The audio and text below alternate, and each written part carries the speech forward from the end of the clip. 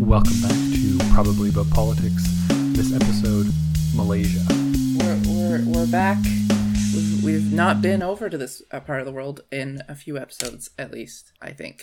We're once again at a country that has a border with Indonesia, which I think there were a couple in a row that we did. Yeah.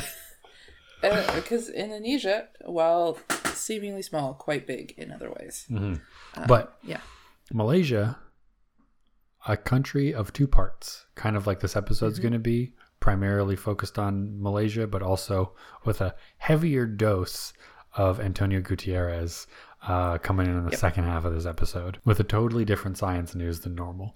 So we're trying some new things, kind of like how Malaysia tries new things by having both a peninsular Malaysia and also an island Malaysia. So I want to talk about a few things that are in two parts. Malaysia is in two parts, border with Thailand and peninsular Malaysia, and then also on the island half, they have a border with Brunei and Indonesia on kind of like the Indonesian island. Country of 32 million people, one of the 17 megadiverse countries, which we've actually done a number of megadiverse countries. I feel like I say this fact about a lot of countries that we talk about, megadiversity. The other thing that I wanted to mention about Malaysia, Kaylee, before we get into the politics, because this is obviously very political.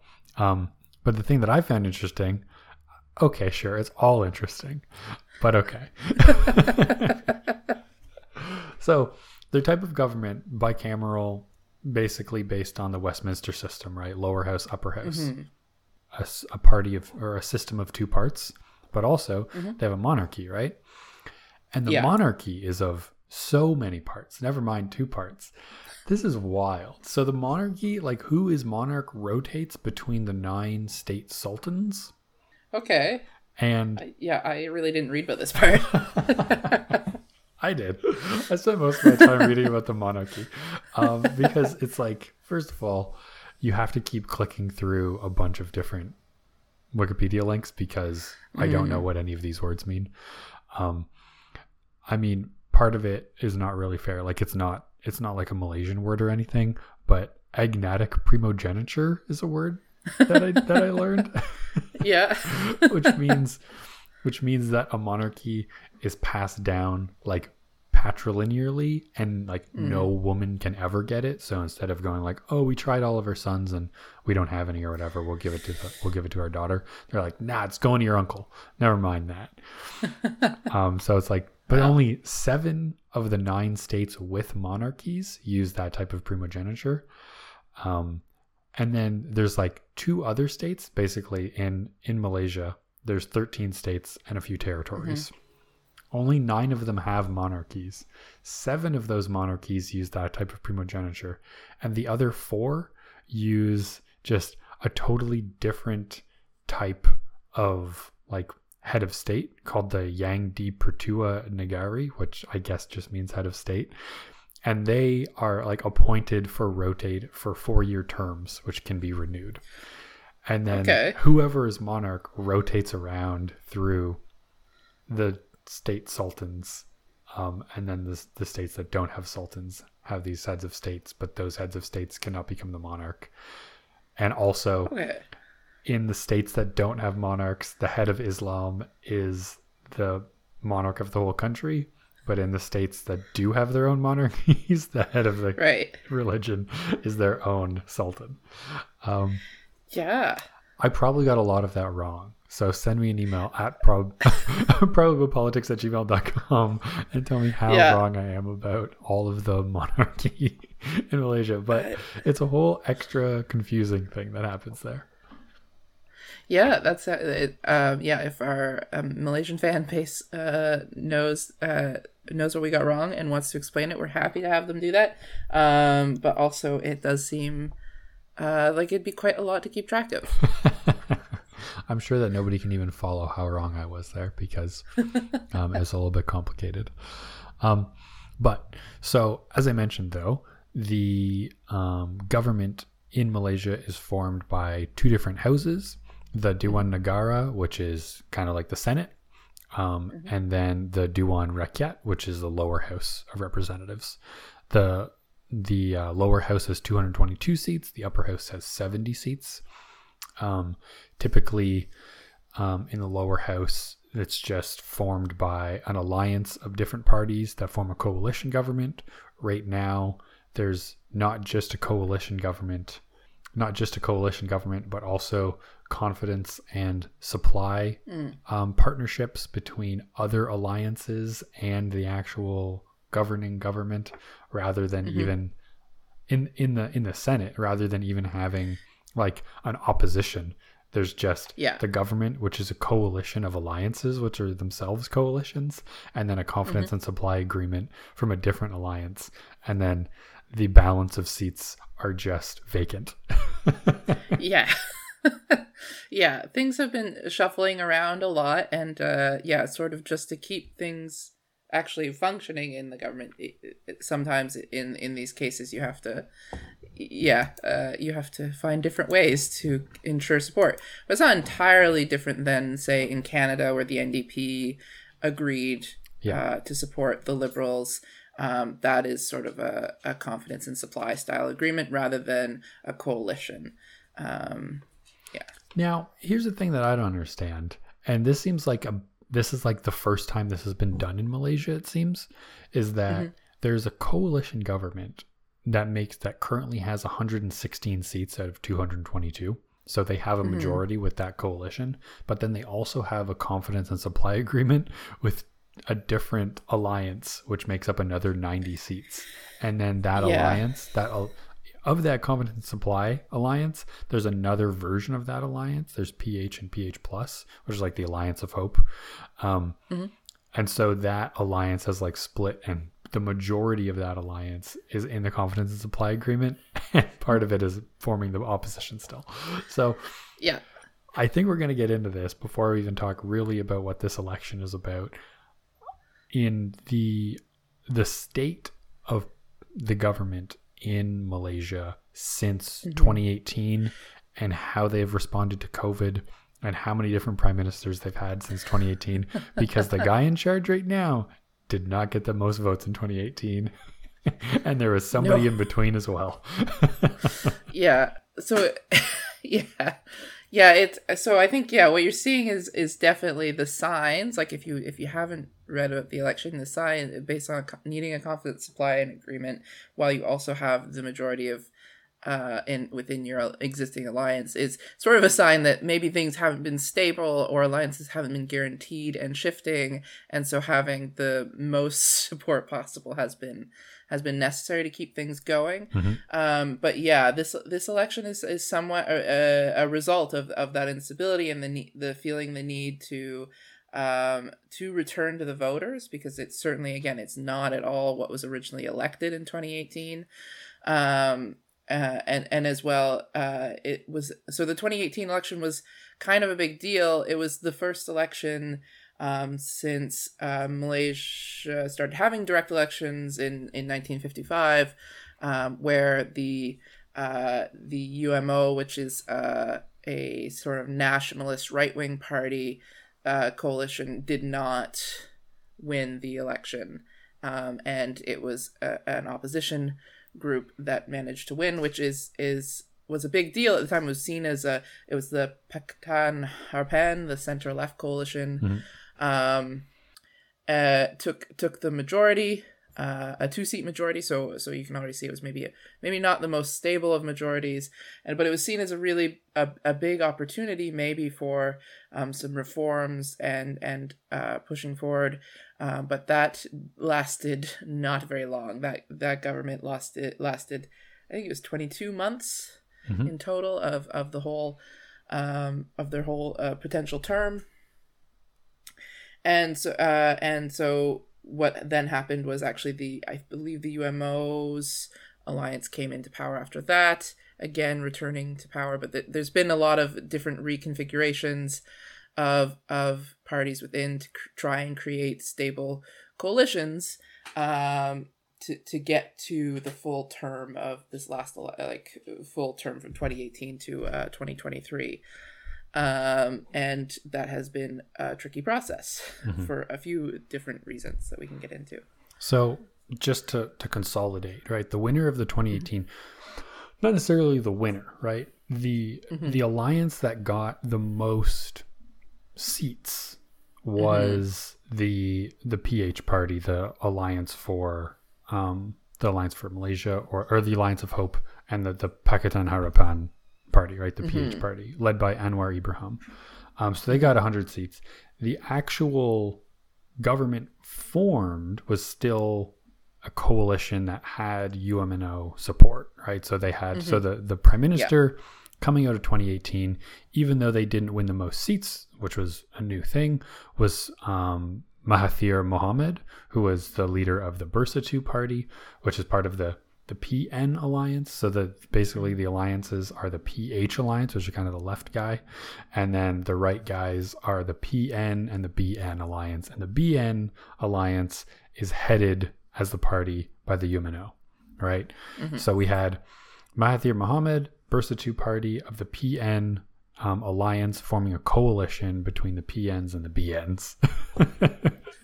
And Mahathir Mohamad is prime minister. But then in 2020, right, leading up to 2020, several members of parliament have all crossed the floor and changed parties and moved around quite a bit, which leads to Mahathir Mohamad no longer being prime minister and a reconsolidation of who has power.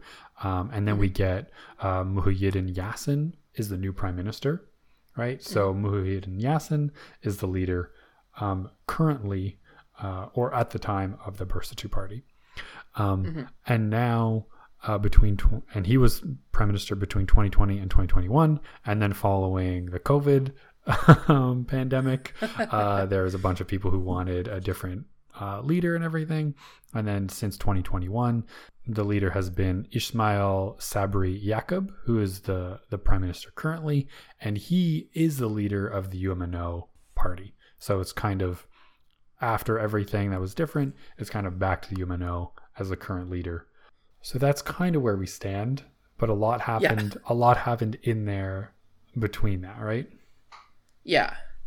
And so, yeah, the two big things that you can point to, I guess, is first the pandemic, which we see, repeatedly throughout the elections we're covering. It was somewhat important in the last few years. Yeah, in the last 2 years, and the responses of these governments were often seen as lacking. There was a really severe economic impact that dramatically devalued Malaysia's currency. And shrunk the GDP, and it had a lot of effects on sort of social components of life. I think they completely had to delay issuings of birth certificates and death certificates for a while, so there's significant backlogs in those sorts of areas of life and living life, and that created a lot of unrest. And the fact that and the thing that also it's sort of coincided with these political crises of these movings of actors of members between parties. So the repeated waves of COVID-19 and emergency measures being sort of put in place really exasperate the political instability that sort of the country was experiencing at the time, just sort of naturally. But the sort of other component that was happening is a fairly major corruption, bribery, money laundering conspiracy that really implicated a number of high-ranking Malaysian politicians, particularly from the UMNO party, which was, again, the party that ended up losing for the first time their control of power in the 2008 election. Former Prime Minister Najib Razak had been put on trial and was convicted and imprisoned. And this sort of scandal actually was the U.S. Department of Justice noted as the largest kleptocracy case to date, and sort of had major implications for political, banking, and entertainment figures in Malaysia and internationally. And so there was a really major hangover of that into both the 2018 election and then the preceding years, for the stability of political parties. And I think you see what happens is with the election of an entirely new for the first time, like the political opposition became the governing body. It didn't last very long in the end, but ultimately, like you see, this sort of response created that instability in a country that had been very consistent in sort of who was governing. So all these sort of things, these three components, I would say, really came together to create a lot of sense of instability. And now we're at a point in an election where it's sort of this election, it was sort of unclear what coalitions, what alliances will come together to form, and it's unclear if they will actually this election will solve that problem, create the stability, a government that can last for a full term. But also we have a population that is really ready to move on. They are very worried about the economic situation in Malaysia, concerned about inflation, and they have, and polling sort of indicates that they're kind of ranking that above the political instability at this point. They would like to be moving forward.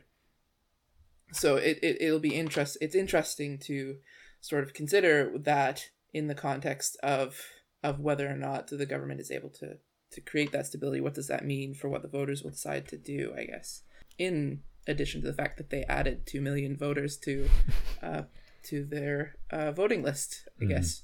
So there's going to be a lot. So that's basically one of the biggest differences that's coming into this election, right? Is that, for one, a lot of the elections are happening out of sync now because during the COVID-19 pandemic, previous to that, basically almost all of the states within Malaysia all held their state elections also at the same time as the national election. That's not happening this time, so voters are kind of spread out and voting for different things at different times. And at the same time as that kind of chaos element, this other chaos element of this mandatory voting registration coming in at the same time or before the same election as reducing the voting age from 21 to the age of majority in Malaysia, which is 18, adding a huge number of voters to the voting pool coming into this election. Yeah, so it's an entirely new, so it not only is it like the infrastructure of handling those new voters, is also how do the parties appeal to people who are in the age range of 18 to 21, or to 20. And so so that's a really big question going forward, I guess, is how does that reshape the parties? Because I think to a certain extent you already saw that in the fact that Malaysia didn't vote for it has for the first time ever switched in 2018, switched its governing parties up. And so does that sort of indicate that maybe a new generation of voters in the last election were leaning in a new direction, or was that entirely in response to the scandals and the criminal activity that they were implicated in, or is it and then what can these new voters tell us about the direction that Malaysia is heading in terms of who they'll vote for, and what parties appeal to them, I guess. Mm-hmm. And I think, like, it's just interesting to me that, like, all of these new voters coming in at between 18 and 21, I think, at least in Canada, often in a certain age group, there's like a certain kind of prevailing party that you might vote for, or kind of political ideology that might form. And a lot of people still don't vote because they're like, I don't know anything about politics, or I don't know about who I'm going to vote for, or whatever. All politicians are the same, is like kind of like the common things you might hear. In Malaysia, despite having a first past the post single member democracy, there's like 20 different parties represented in the legislature, right? Yeah. Which is, I can only imagine, is very confusing and adds to this level of chaos, especially because you might be wondering, you might say, okay, hey, Probo Politics, I listened to your episode on different voting systems back in the summer of 2018, and I know that first past the post typically leads to having 2 parties, sometimes 3 parties, with a spoiler effect, right? How is there over 20 parties represented in Parliament? And it's because they already form these alliances beforehand, and these alliances persist between elections, and typically in one riding, similar parties or parties from the same alliance won't all contest that seat. So there's many parties, but kind of the alliances are much like, it seems to me that the parties are more like we would imagine as factions within established parties, and the alliances are more like what we see as parties as a whole. Yeah, somewhat, but not yeah, exactly. I think that, yeah, it's not a bad analogy for sure. I think that it's probably a pretty accurate way to think about it. I think as well, like, it's worth noting that there's significant like ethnic lines that voting takes place on. Like, I read in one article that it was a big part of the problem for the UMNO was that there was a new Malaysian nationalist party.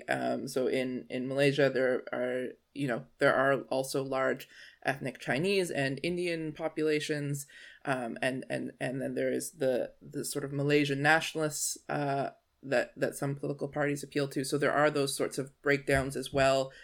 So even within right wing, there is also right wing focusing on Malaysian ethnic Malaysian individuals, and then more focusing on maybe Islamic or Chinese or Indian different backgrounds, and how they break down that way. That exists obviously across elections that we've covered, but I think it does sort of make up, like what you're saying, the factions within these alliances, I guess, and how they can shape and form. Mm-hmm. Like, just as an example, right? Like with that, the UMNO, the National Organization Party, is within that National Front BN alliance. And then other parties that support them within that BN alliance are the Malaysian Chinese Association, the Malaysian Indian Congress, right? And then groups like the PN National Alliance, which is also similarly on the right, has their main party Bersatu, right? Which is an indigenous party, but then also represented in that alliance is the Malaysian Islamic Party. So you kind of have similar ideologies, maybe with slightly different flavors across the country, which I think an analog in Canada might be if like there's like a liberal alliance, and then instead of having a liberal branded candidate in Alberta, they might decide to run under a different banner, just because they want to get rid of this amount of weight that they might have associated with something, right? So just the sheer numbers of parties and difference of leaders and different prime ministers that have happened in the last 4 years can make it daunting to look at how this is going, and especially because coalitions form between the alliances as well to form the government. Like the government right now, right, is between the BN and PN mostly, and somewhat also between this GPS alliance that we haven't mentioned yet at all. But then when you're like looking at the polling numbers, it's mostly the Alliance of Hope, that PH party, or the PH alliance, that has kind of the most, but that alliance seems to mostly be a coalesced alliance, and then the coalition that forms is a coalition between alliances that are more united across alliance lines. So it seems like kind of opposite to what we think is that kind of the left is more coalesced in Malaysian politics. So it'll be an interesting election day, I think. So we mentioned the number of voters coming in. I think it's also worth noting that they have called it the election in the middle of the flood season. So that's going to be a really, really worth keeping an eye on.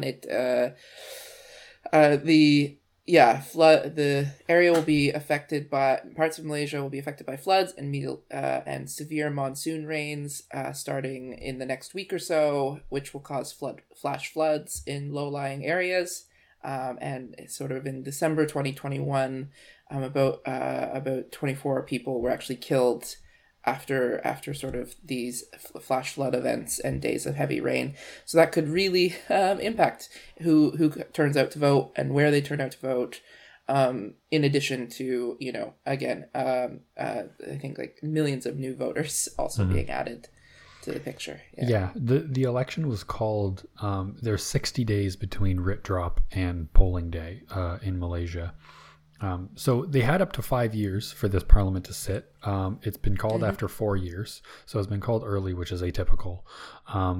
And further to that, of the 60 possible days for campaigning, the actual election day has been moved up about a month because it could have gone until mid-December. So it's been moved up till November 19th, 2022, to hopefully kind of get around some of those flooding concerns, having the election a little bit earlier than those even 60 days could allow for. But that will definitely still potentially affect turnout, which could impact the outcome of the election. So that's the Malaysian election that's coming up on November 19th, 2022. As I said, up in the air. There's still, I think, about a third of voters undecided, and between leading alliances, the breakdown seems similar to what the alliance breakdown was in support at 2018. Which led to a pretty tightly contested post-election coalition formation with, just over the 111 seat mark being gained to form government. So this is probably an election where the results will be unknown right up until probably November 20th, once those coalition lines start getting drawn between alliances. So that is Malaysia, but we're going to cut election discussion a little bit short in this episode so that we can talk about the United Nations and how Antonio Gutierrez is doing. Yeah, so we're at COP again. It's COP 27 is happening in Sharm el Sheikh, Egypt. And sort of, I sent it to Alex when it happened. I don't know how much attention it got, but in a sort of a funny little moment, one of the maybe the few funny moments at COP27, Antonio Gutierrez was handed the wrong speech while he was doing the opening address for a session with former U.S. Vice President Al Gore on tracking carbon emissions. He sort of started this speech saying, "The world is losing the race against the climate crisis, but I am hopeful because of you. You have been relentless in holding decision makers account." And then he said, "I think I've been given the wrong speech." He was due to speak to a group of young people after this address, and so he, after sort of a bit of confusion, they got on the right speech, and he got on track again. And that's sort of it's interesting. I don't think that has happened before while we've been covering Gutierrez's journey as Secretary General. So he keeps track of things fairly well. But COP27 has been kind of an interesting time. It's sort of one of sort of one of the in between COPs. You get the bigger COPs like that where countries come together to make really big statement agreements, and then there'll be a few sort of COPs in the middle there where they're trying to keep track of them. But what makes this COP particularly interesting, and I think why I wanted us to sort of make the time to talk about it here, is that it is the first time where sort of they set on the agenda specifically in for the COP, specifically in matters relating to finance. They said, in matters relating to funding arrangements, responding to loss and damages associated with adverse effects of climate change, including a focus on addressing loss and damages. And so the term loss and damages, I think we maybe mentioned it when we talked about COP 26. It has been very controversial in that developing nations, small island nations, etc., have been really pushing for the inclusion of loss and damage in the discussion of what states should be doing to address climate change while other larger states like the United States, the EU, Canada have been a lot more resistant to the idea of loss and damages. And so they've been hard. It's been historically difficult to put on the agenda. This is the first time since the summit started 30 years ago that it has been on COP's agenda.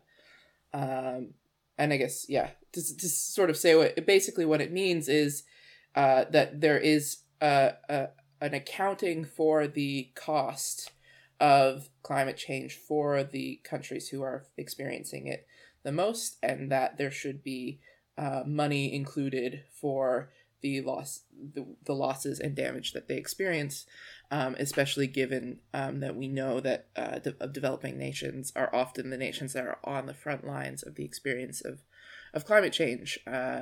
And so you can see why this has maybe been a bit controversial, but this is sort of the first time when there's been some really interesting conversation about it. Mm-hmm.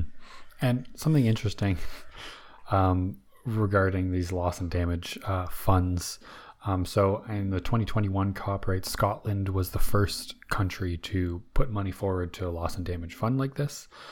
Since then, now other countries have announced support. New Zealand, $20 million, Austria, 50 million euros, other European countries, a total of 170 million euros. But at this COP, Pakistan has said that the floods in Pakistan have cost the country $30 billion with a B. And all of these other amounts are in the $1 million with an M, even tens to hundreds of millions. So, I mean, it seems like most of this money that has been now pledged is, 1% of what Pakistan needs. And up until 2020, a total of $29 billion was pledged, which is less even than one major event costs a country. So a lot to do, but it's interesting that this is kind of picking up steam. Yeah, I mean, so I think another thing that the Prime Minister of Pakistan said that was worth noting, really breaking down, that you're taking on like the cost of public debts and managing the social infrastructure of running a country, then piling on top a disaster like the flooding in Pakistan, which was so expensive. And then what it ultimately creates is such a hole for these countries to have to try and dig out of. And it is unreasonable to expect that this wouldn't require funding and support. And I think, for many of them, it's we do see a few leaders from some of these countries being quite vocal. The leader of the Bahamas, I believe his name is Prime Minister Davis, said, I'm not here to ask any of you to love the people of my country with the same passion that I do, but I'm asking, what is it worth to you to have millions of climate refugees turn into tens of millions, putting pressures on our political and economic systems around the world? And so there's some really clear and explicit language around the fact that without this money, there's going to be very significant global costs. It is an investment that should be considered to the global good. As well, I think I'll share this article. It's very useful to consider. But so there was $100 billion target set for countries to contribute to climate financing, like all these countries coming together to contribute to that. And it's currently found that the US, Canada, Australia, and the United Kingdom have collectively fell tens of billions of dollars short of their fair share of that 100 billion. The biggest offender is obviously the United States is actually $32.3 billion short of their approximate share of that 100 billion that they should be contributing based on historical emissions. But Canada is actually the second worst. We're about $3.3 billion short. And then Australia is 1.7 and the United Kingdom is 1.4. And so it's like this it's a really important sort of perspective to place on the fact that there are real numbers that can be attributed to what is owed based just on the idea of emissions, not let alone the impacts of climate change on countries who have then not contributed significantly to emissions, and this sort of imbalance is increasingly, I think, becoming a clear barrier to reaching a lot of the climate objectives that are being laid out at meetings like COP. Mm-hmm. And to put in perspective, I think federal budget or federal spending of the United States last year was almost $7 trillion. So I mean, yes. 36 billion. Come on, that's just shake the sofa or something, you know. Mm-hmm. I think they can get it done. So I get that that's kind of what this COP is supposed to do, and maybe the ones that are, I think, every 5 years, right, that happen, that are kind of the bigger ones. Going forward, like, what is the idea with these funds? And like, do these funds go into like a main kind of slush fund that then countries can apply to get funding out of to support their climate related catastrophes? And is it all reactive spending, or does this money go into some proactive pool that can kind of build reinforcements in certain regions or create different infrastructure that might be able to offset the effects of some of these big things? And is there like a mechanism in place for countries to do that yet? Yeah, so it's kind of how the money gets delivered is a bit distributed across, like, there's certainly bilateral sort of country to country donations based on, like, the government of Canada's development agenda has a really significant, like, they apply, like, I believe they apply this probably isn't an exact term, but climate lens. And so a lot of development money is then directed with climate change in mind. But yeah, there's and then there's contributions to development banks, which then distribute it, as well as other climate funds and private sort of sources. But yeah, that's kind of the answer, I guess. Is it's sort of a distributed approach to redistributing climate, or to distributing climate finances, I guess. Yeah. Mm-hmm. Okay. So when there was like a post-tropical storm that hit New Brunswick, and then a branch fell off my tree in the backyard because it's weird that a hurricane is in the North Atlantic and it took down my clothesline, is there a specific UN body that I should apply for to get that money?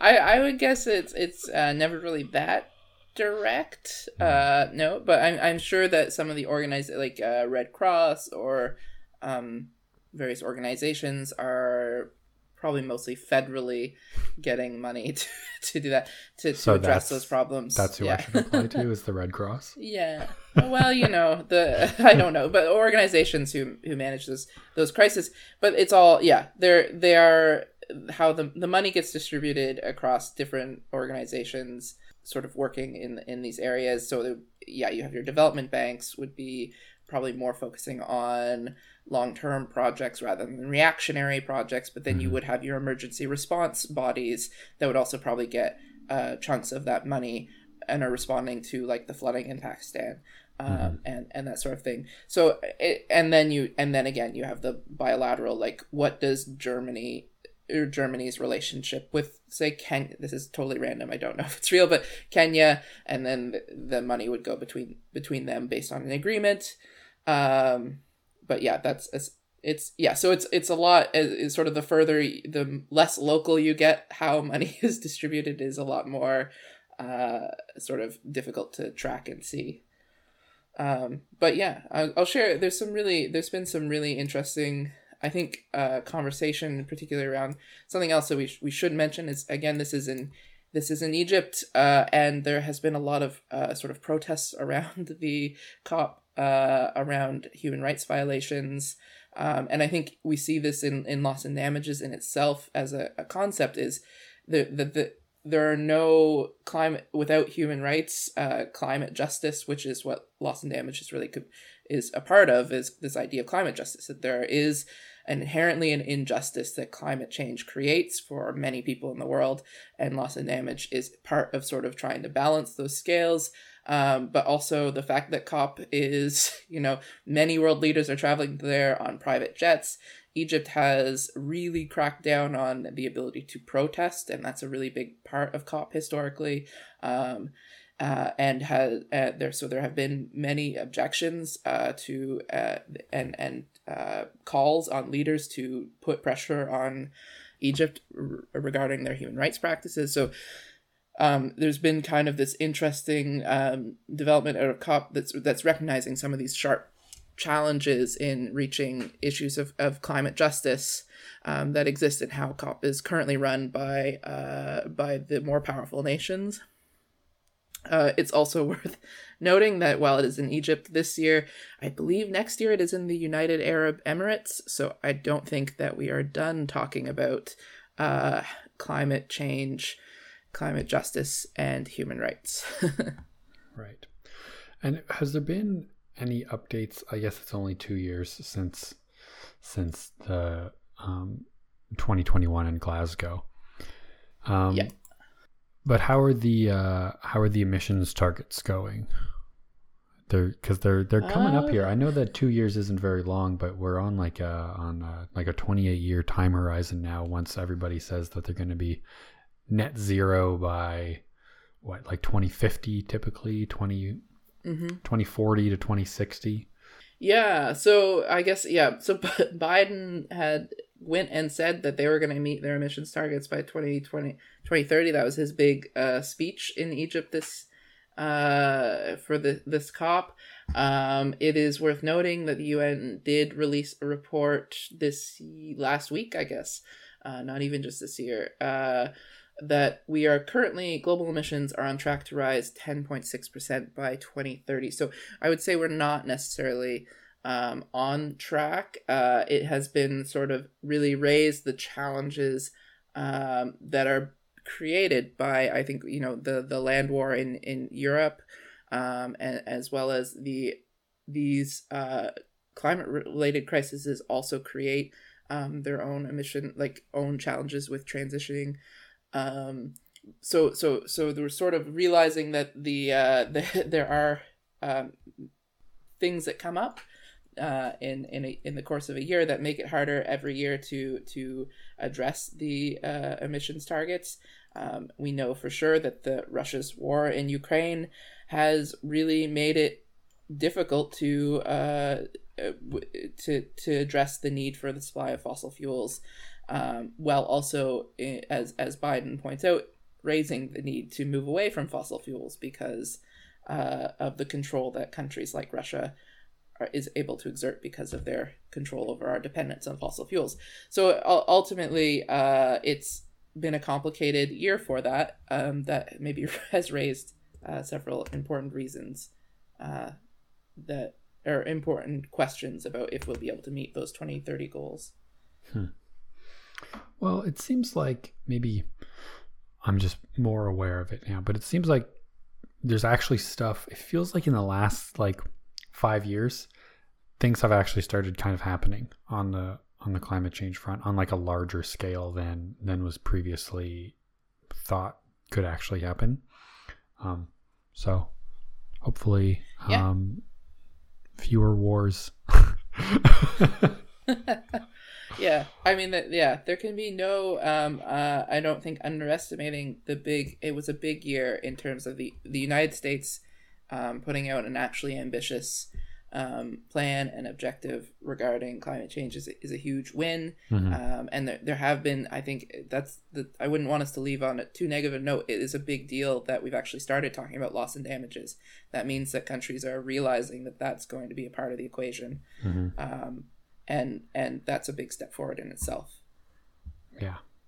Okay. Well, I'm going to talk about some science news now, which is moderately related to the climate. So I guess last episode we were talking about Brazil right? This episode, we're talking about a mega diverse region in the world with huge amounts of biodiversity. And I was kind of interested in this idea of like what this means to be a mega diverse region. And there's like, so there's 17 countries that are considered mega diverse.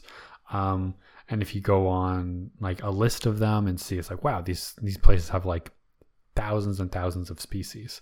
So I just looked up this like recent paper that showed up in July, where this group of researchers went to a megadiverse region in the Amazon, to 2 different tropical rivers, and these rivers are filled with tons of different species of fish.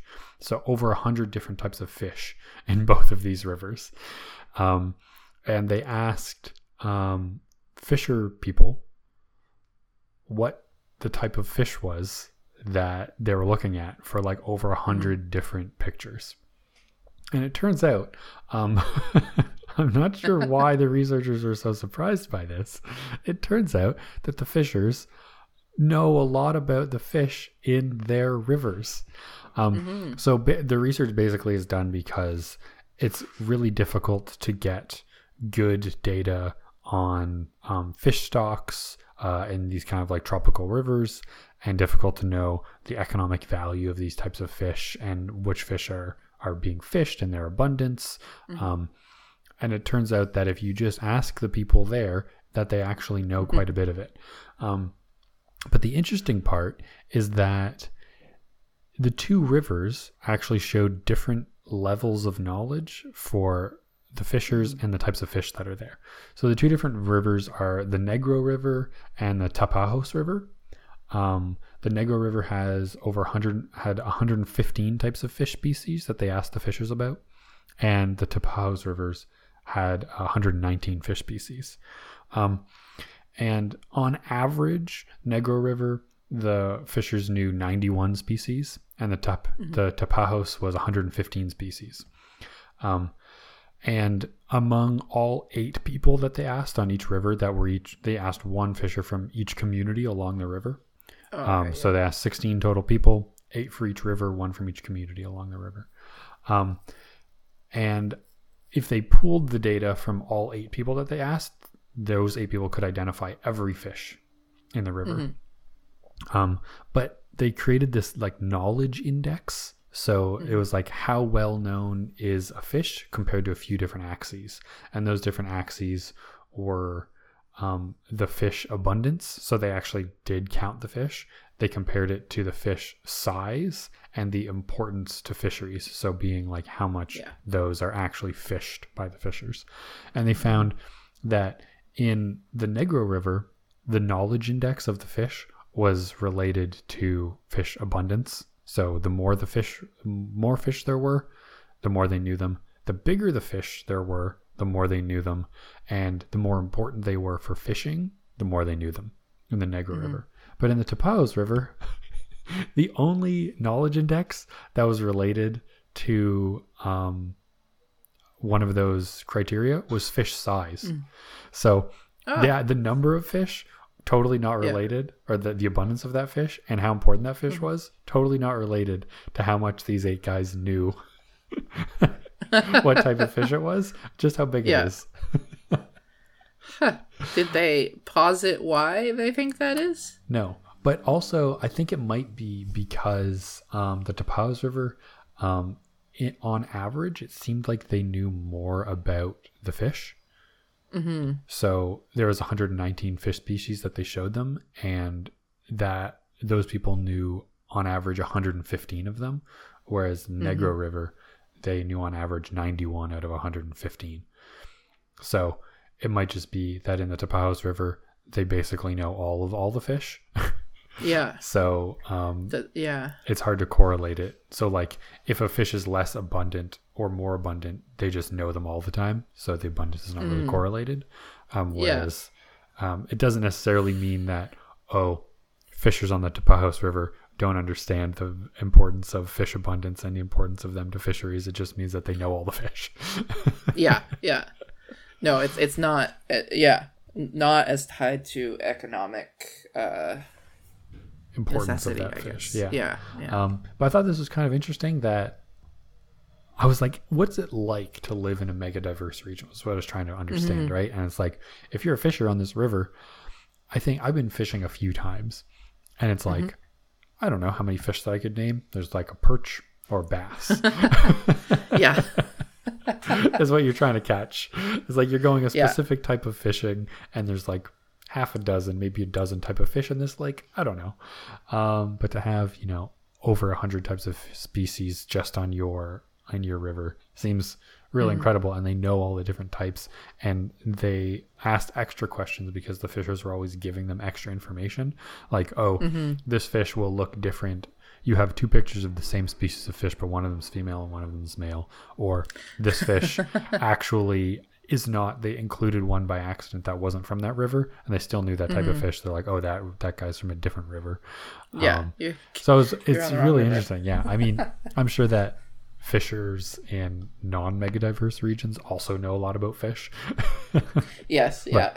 But this is just really interesting to me. So we'll link it. It's an open access paper, actually in a Canadian journal too, even though it's in Brazil. Titled, "Which fish is this?" And after the question mark title is, "Fishers know more than 100 fish species in megadiverse tropical rivers." So that is the Malaysian election coming up on November 19th. That is COP27 happening in Egypt. And also that is 100 types of fish. And this has been probably about politics. Thank you for listening. And follow us on Twitter at ProbPolitics. Send us an email at probpolitics@gmail.com, or search for our website on Google. It's a Wix site. Thanks for listening to Prob Politics. We love you all. We love you. Bye.